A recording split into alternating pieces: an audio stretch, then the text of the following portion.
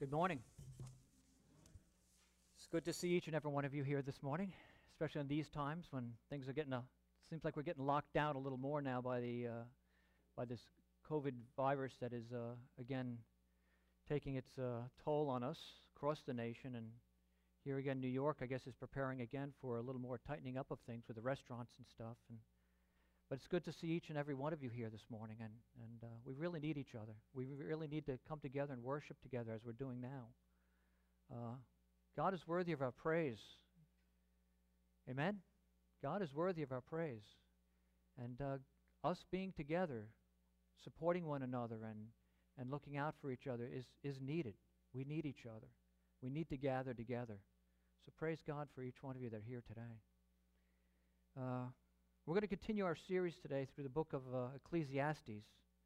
Today we'll be looking at chapter 4, but I'd like to do a quick review, if you don't mind, of the chapters that we've led up to now, in case you've missed one or two of them. Again, chapter 1, we saw that life under the sun here, as a preacher, as Solomon teaches us, vanity of vanities, all is vanity. The idea of the vanity is using the word, it's like a breath, like a breeze or a vapor. It's only here for a short period of time. Life is short. It's fleeting. It's like chasing the wind. You can't hold on to it. You can't attain it. You can't keep it from going anywhere. He describes this life as being repetitive, unfulfilling, and boring. So he starts his search, and he starts searching for satisfaction. And in the first chapter, he starts exploring wisdom and knowledge, and found that the more he increased in wisdom, the more his grief increased. And the more that he increased in knowledge, the more his pain increased. So in this pursuit at this time, he stops and says at the end of chapter 1, it's like chasing after the wind.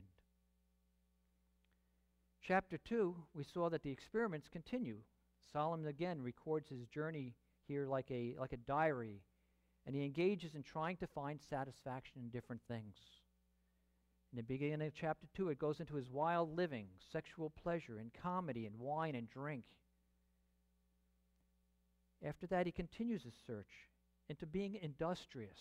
He talks about building buildings and houses and vineyards and gardens and orchards, even irrigations with pools and stuff. As Mark noted when he was going over this chapter, that the pronoun I was listed there about 10 times. You could see his striving in doing these buildings and doing these great accomplishments was all about him doing it.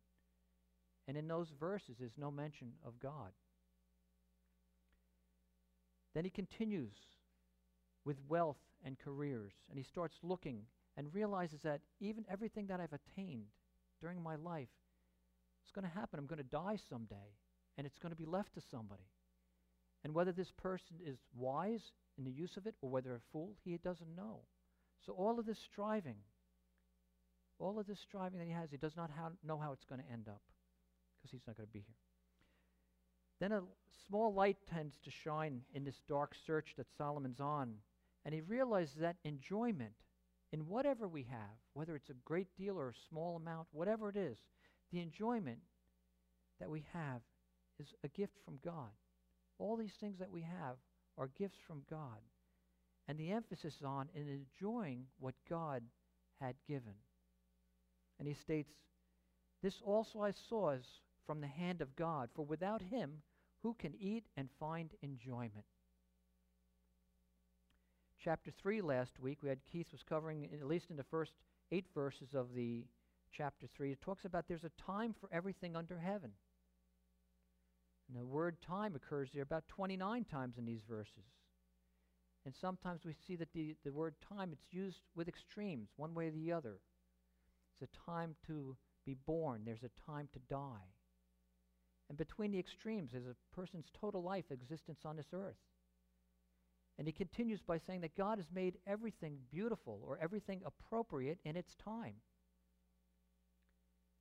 And also that God has set eternity in the hearts of man. Even as Christians, we never find ultimate satisfaction in this life. And it's because God has set eternity in the hearts of man. God has made us for eternity. I'm going to repeat that. God has made us for eternity. You and I are eternal beings. When we die, our existence does not stop. It's just a doorway. Death is just a doorway that we pass through into eternity. Although our physical bodies return to dust, and as Solomon states here in these verses, that we have the same fate as animals, all of our bodies go into the ground and we return to dust from where we came. But he states that the breath of man ascends upward, the beast downward. So there's some sort of difference. And that brings us into chapter 4. Please turn in your Bibles to Ecclesiastes chapter 4, and if you're using the Pew Bible, that's on page 800. Ecclesiastes chapter 4, and I've entitled this study, it's The Preacher's Observations. We saw him doing things, seeking satisfaction. Now, for a minute, he pauses back and he starts observing things, and he gives certain insight into these things he observes. You'll find there are notes in your bulletin there on the insert, and if you want to follow them, if you're one of those that like to take notes or like to follow an outline, it's there. Again, please follow as I read Ecclesiastes chapter 4. Then I looked again at all the acts of oppression which are being done under the sun. And behold, I saw the tears of the oppressed, and that they had no one to comfort them, and powers on the side of the oppressors, but they had no one to comfort them. So I congratulated the dead who were already dead more than the living who were still living. Better off than both of them is the one who has never existed, who has never seen the evil activity that is done under the sun. I've seen that every labor and every skill which is done is a result of rivalry between a person and his neighbor. This too is futility and striving after wind. The fool folds his hands and consumes his own flesh. One hand full of rest is better than 2 fists full of labor and striving after the wind. Then I looked again at futility under the sun, and there was a man without a dependent, having neither a son nor a brother, yet there was no end to all his labor. Indeed, his eyes were not satisfied with riches, and he never asked, and for whom do I labor and deprive myself of pleasure? This too is futility and is an unhappy task. 2 are better than 1 because they have a good return for the labor. For if either of them falls, the one will lift up his companion. But woe to the one who falls when there is not another to lift him up. Furthermore, if 2 lie down together, they keep warm. But how can one be warm alone? And if one can overpower him who is alone, 2 can resist him. A cord of 3 strands is not quickly torn apart. A poor yet wise youth is better than an old foolish king who no longer knows how to receive instruction. For he has come out of prison to become king, even though he was born poor in his kingdom. I have seen all those living under the sun move to the side of the second youth who replaces him. There is no end to all the people, to all who were born before them. Even the ones who will come later will not be happy with him, for this too is futility and striving after wind. May God bless the reading of his word. Let's take a moment and pray before we start looking into the scriptures. Father, we ask that you give us understanding into what the preacher is saying in these verses, Lord. Help us to apply your words to our lives, to give us wisdom and guidance as we walk here under the sun. And as we walk, Lord, help us to realize that eternity is ahead for each and every one of us. In every step that we take, Lord, we'll draw closer to it. We ask these things in Jesus' name. Amen. Let's look at the first 3 verses here, verses 1 through 3. And I titled this part as Solomon Observes Oppression. Then I looked again at all the acts of oppression which were being done under the sun. And behold, I saw tears of the oppressed, and that they had no one to comfort them. and the power was on the side of the oppressors, but they had no one to comfort them. So I congratulated the dead who were already dead, more than the living who are still living. But better off than both of them was the one who has never existed, who has never seen evil activity that is done under the sun. We see here the preacher. He's observing the oppressed, the poor, the helpless, the weak, those who are being overpowered by the oppressor. We see this all around us in the world today. People being taken advantage of. They're being oppressed. Young girls kidnapped and forced into the sex trade. Children forced extremely long hours in wretched conditions in sweatshops, being paid pennies a day for help their families to survive. Solomon speaks about seeing the tears of the oppressed and no one to comfort them. Seems like all the power is on the side of the oppressor who had no one to comfort them. This just doesn't seem right to us. All this inequity in the world, all this is not fair. He goes on to say this in verse 2, so I congratulated the dead who were already dead, more than the living who are still living. Solomon here commends the dead. They're free from this oppression. The dead are in a better position than those who are living a life under suffering and persecution and being oppressed. Verse 3 says, and better off than both of them is the one who has never existed. Those who have never been born are even better off than the dead, for they never saw or experienced the evils that are in this world. Better off not to have been born, is what he's basically saying. Job, in his long sufferings, once said basically the same thing. In the 3rd chapter of Job, it states that Job opened his mouth and he cursed the day that he died. He cursed the day that he was born. He said, may the day on which I was born I should have perished, as well as the night in which was said a boy is conceived, because it did not shut open my mother's womb or hide trouble from my eyes. He says, why did I not die at birth? Come out of the womb and pass away. Basically saying the same thing. I'd be better off if I wasn't born. Question to you, have you ever felt that way?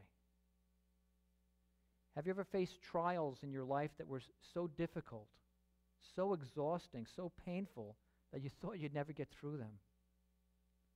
And perhaps it was a death of a loved one, maybe a diagnosis of cancer or other deteriorating disease, or loss of your job, loss of your business.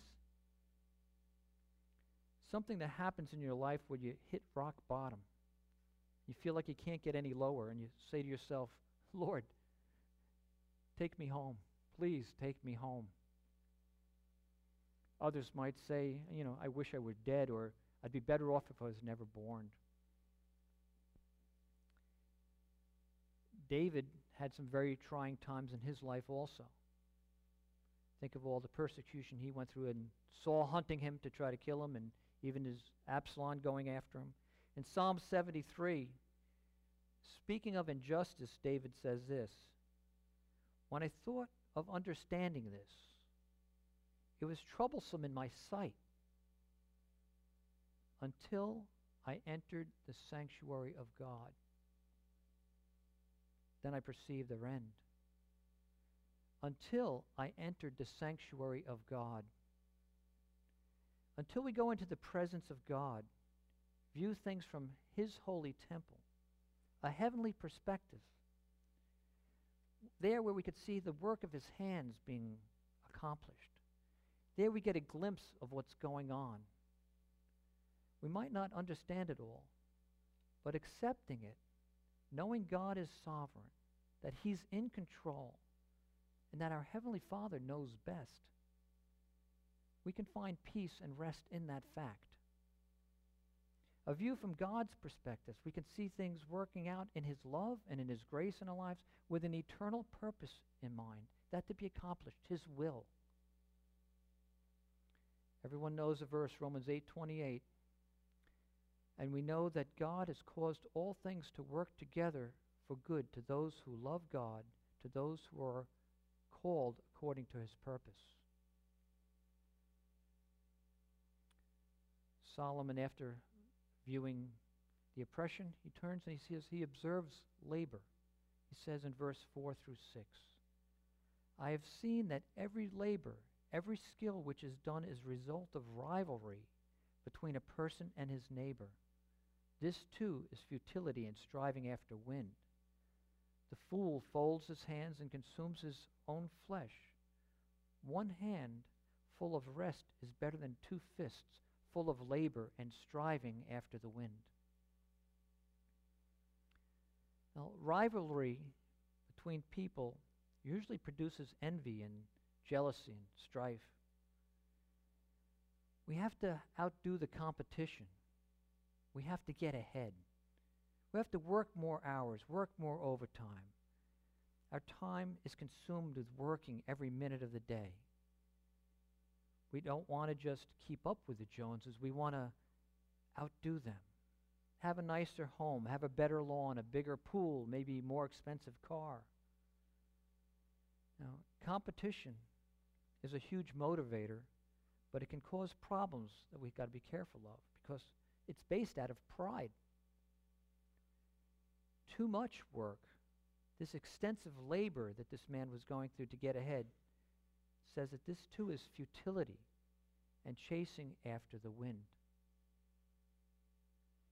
But on the other hand, look at verse 5. It says, the fool who folds his hands consumes his own flesh. Now, idleness or laziness ruins oneself. It leads to self-destruction. One translation loosely paraphrases this verse by saying, foolish people refuse to work and almost starve. One extreme, there's the other extreme.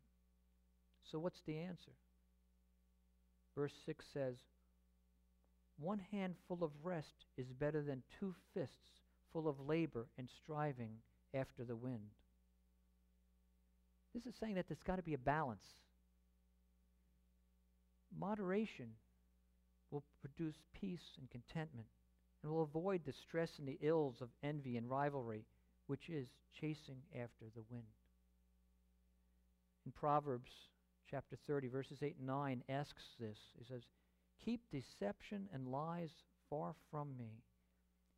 Give me neither poverty nor riches. Feed me with the food that is my portion, so that I will not be full and deny you and say, who is the Lord? And that I will not become impoverished and steal and profane the name of the Lord. So we see there needs to be a balance. And Solomon then sees this man working. He observes this loneliness involved in labor. Verses 7 and 8 say, then I looked again at the futility under the sun. And there was a man without a dependent, having neither a son nor a brother, yet there was no end to all his labor. Indeed, his eyes were not satisfied with the riches, and he never asked, and for whom do I labor and deprive myself of pleasure? This too is futility and is an unhappy task.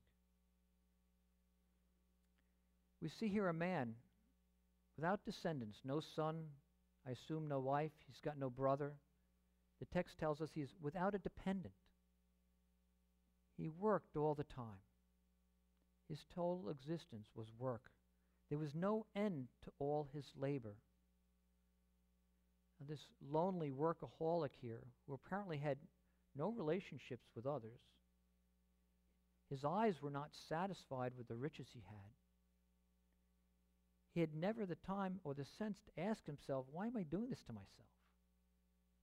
He never did a self-analysis of his life. Maybe that's something we should do every now and then. He never asked himself, for whom do I labor and deprive myself of pleasure? This man never enjoyed the fruit of his labor. Maybe he never took a vacation. He never considered the joys and the benefits of companionship, someone to share the fruit of his labor with. He was too busy working. And so what a pitiful picture this is. Christmas is not all too far away. Many will remember the Charles Dickens story, A Christmas Carol. One of the main characters in it is who? Ebenezer Scrooge.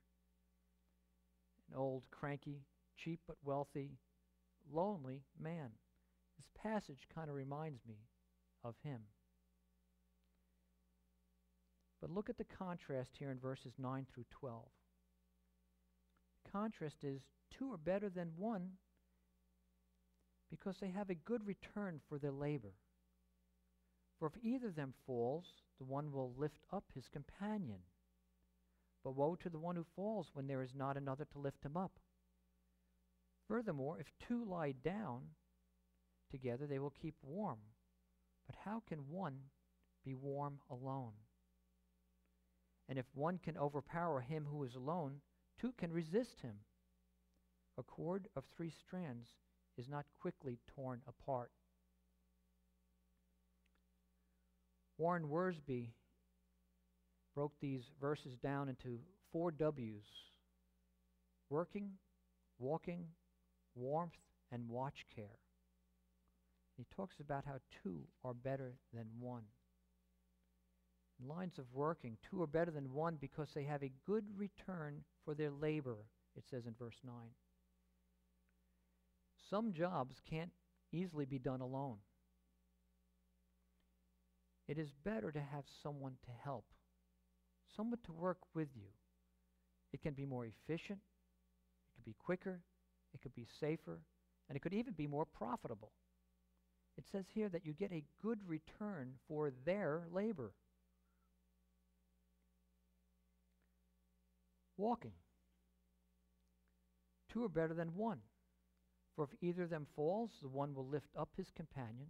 But woe to the one who falls when there is not another to lift him up. I'm sure many of you have taken up walking and stuff over this COVID time outside. And you ever notice when you're walking with somebody, time passes quicker?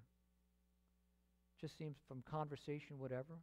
And with a companion, you can usually watch out for the hole, look out for the traffic. You get a little more safety involved with 2 people. If one stumbles, you've got somebody there to help get back on your feet. This is true of our spiritual walk also. We need someone there to lift us up sometimes. The Lord provides a brother and a sister to help us when we face life's difficulties, our discouragements, our times of loneliness. This is part of the reason for the local church and Christian fellowship, to strengthen each other, to share the joys and to share the sorrows, and become a part of each other's lives. We need each other. And this is how God has actually made us. Look at the warning to the one here, the warning to the lone individual. It says, but woe to the one who falls when there is not another to lift him up.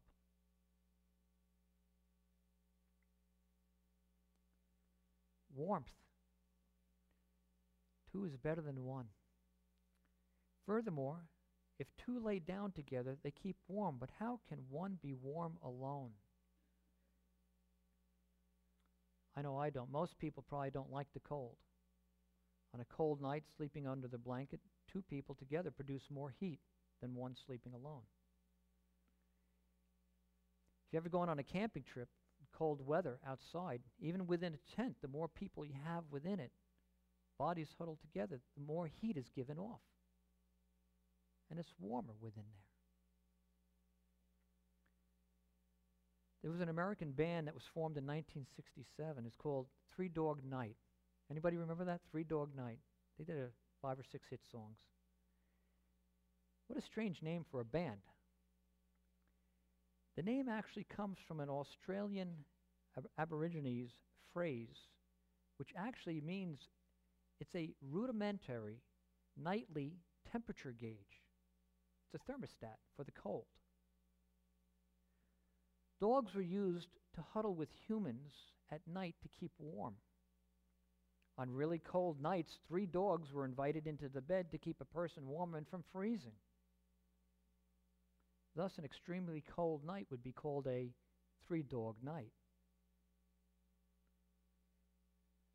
Companionship keeps us warm and safe from life's bitter, cold nights. We need each other. Watch care, the 4th W. 2 are better than 1 for protection. Verse 12 states, and if one can overpower him who is alone, 2 can resist him. A cord of 3 strands is not quickly torn apart. Safety in numbers. 1 alone is not only lonely, but it's also at a risk and maybe even hazardous to be alone. Jesus, even when he sent out the disciples, sent them out 2 by 2 to preach the gospel. There's a buddy system involved here. It makes sense when we're working, when we're walking, to stay warm and to stay safe. It says a cord of 3 strands is not quickly torn apart. 2 is better than 1, and 3 is better than 2. There is strength in numbers. Working, walking, warmth, and watch care. All of these illustrations have one thing in common. And it's summed up in a we and not me. We and not me. This is how God designed us. This is how we should live. We should share our lives with others, be a part of others' lives, and share what we enjoy with others around us. Think of the early church in Acts chapter 2. This is exactly what they did. The believers gathered together and shared with those that were in need.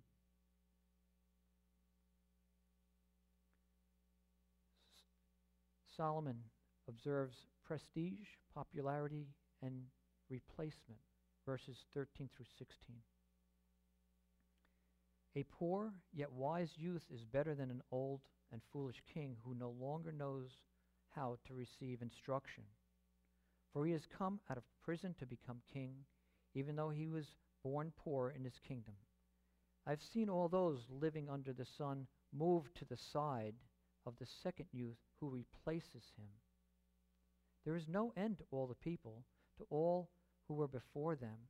Even the ones who will come later will not be happy with him. For this too is futility and striving after the wind.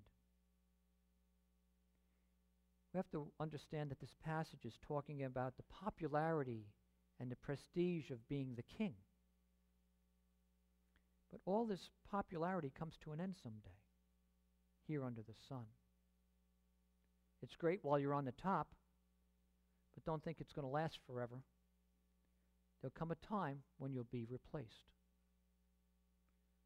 We see in these verses here, we have a wise youth, an old foolish king, and a second who replaces him. Now, many authors and writers, when they write stories and books and stuff, they use their past experiences and people from their past in the writings to form their characters, including people's personalities to some extent, sometimes their quirks, and they weave them into their stories, hopefully not using their real names.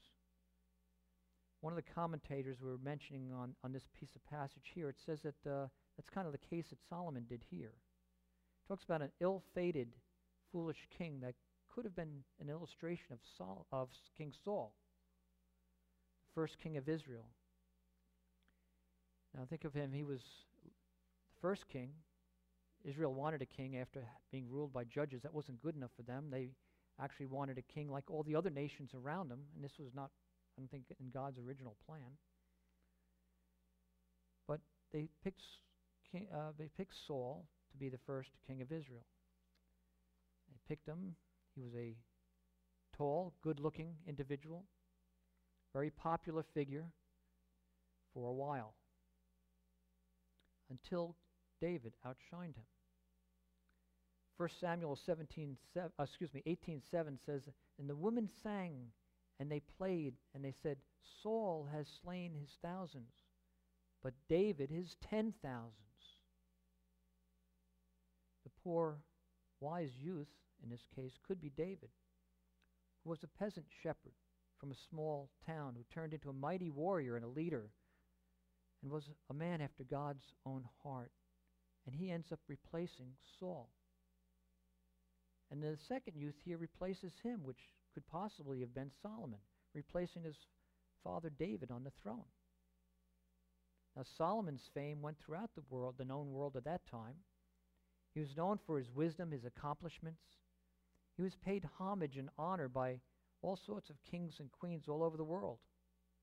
He extended his kingdom and ruled for about 40 years in peace.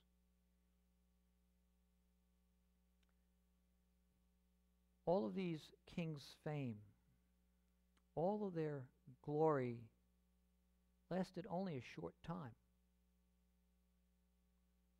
Solomon, at this point in his life, was growing older.